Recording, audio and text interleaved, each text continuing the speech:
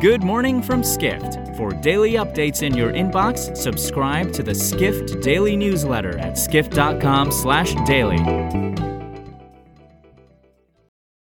It's Friday, October 29th in New York City. And now here's what you need to know about the business of travel today.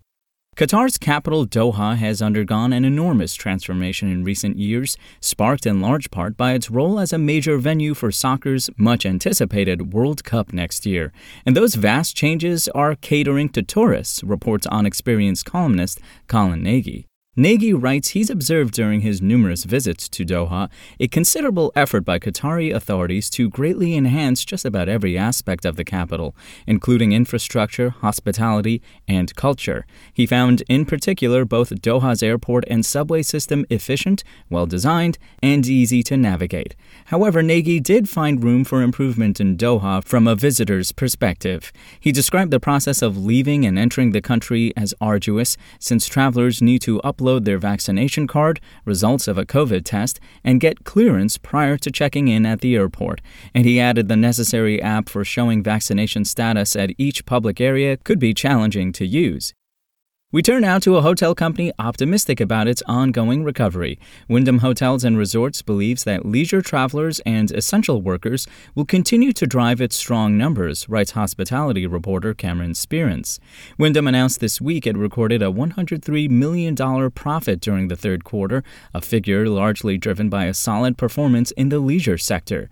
70% of the company's business comes from leisure travelers, while most of the rest came from essential workers and business travelers still on the road in the midst of the pandemic. Some industry analysts have expressed concern that Wyndham is possibly relying too much on leisure travelers, considering students have returned to school and adults are back in the office during the fall.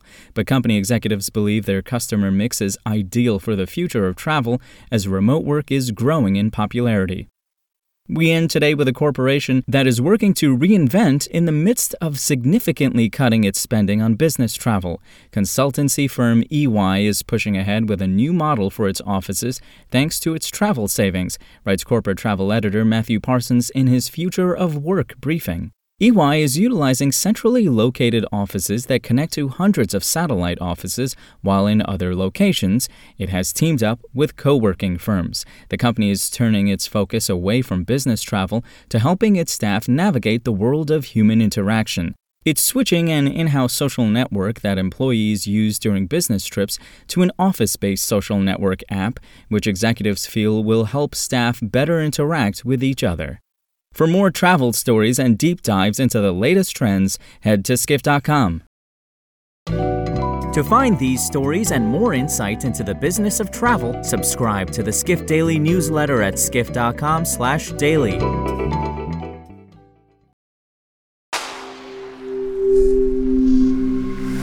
Spoken Layer.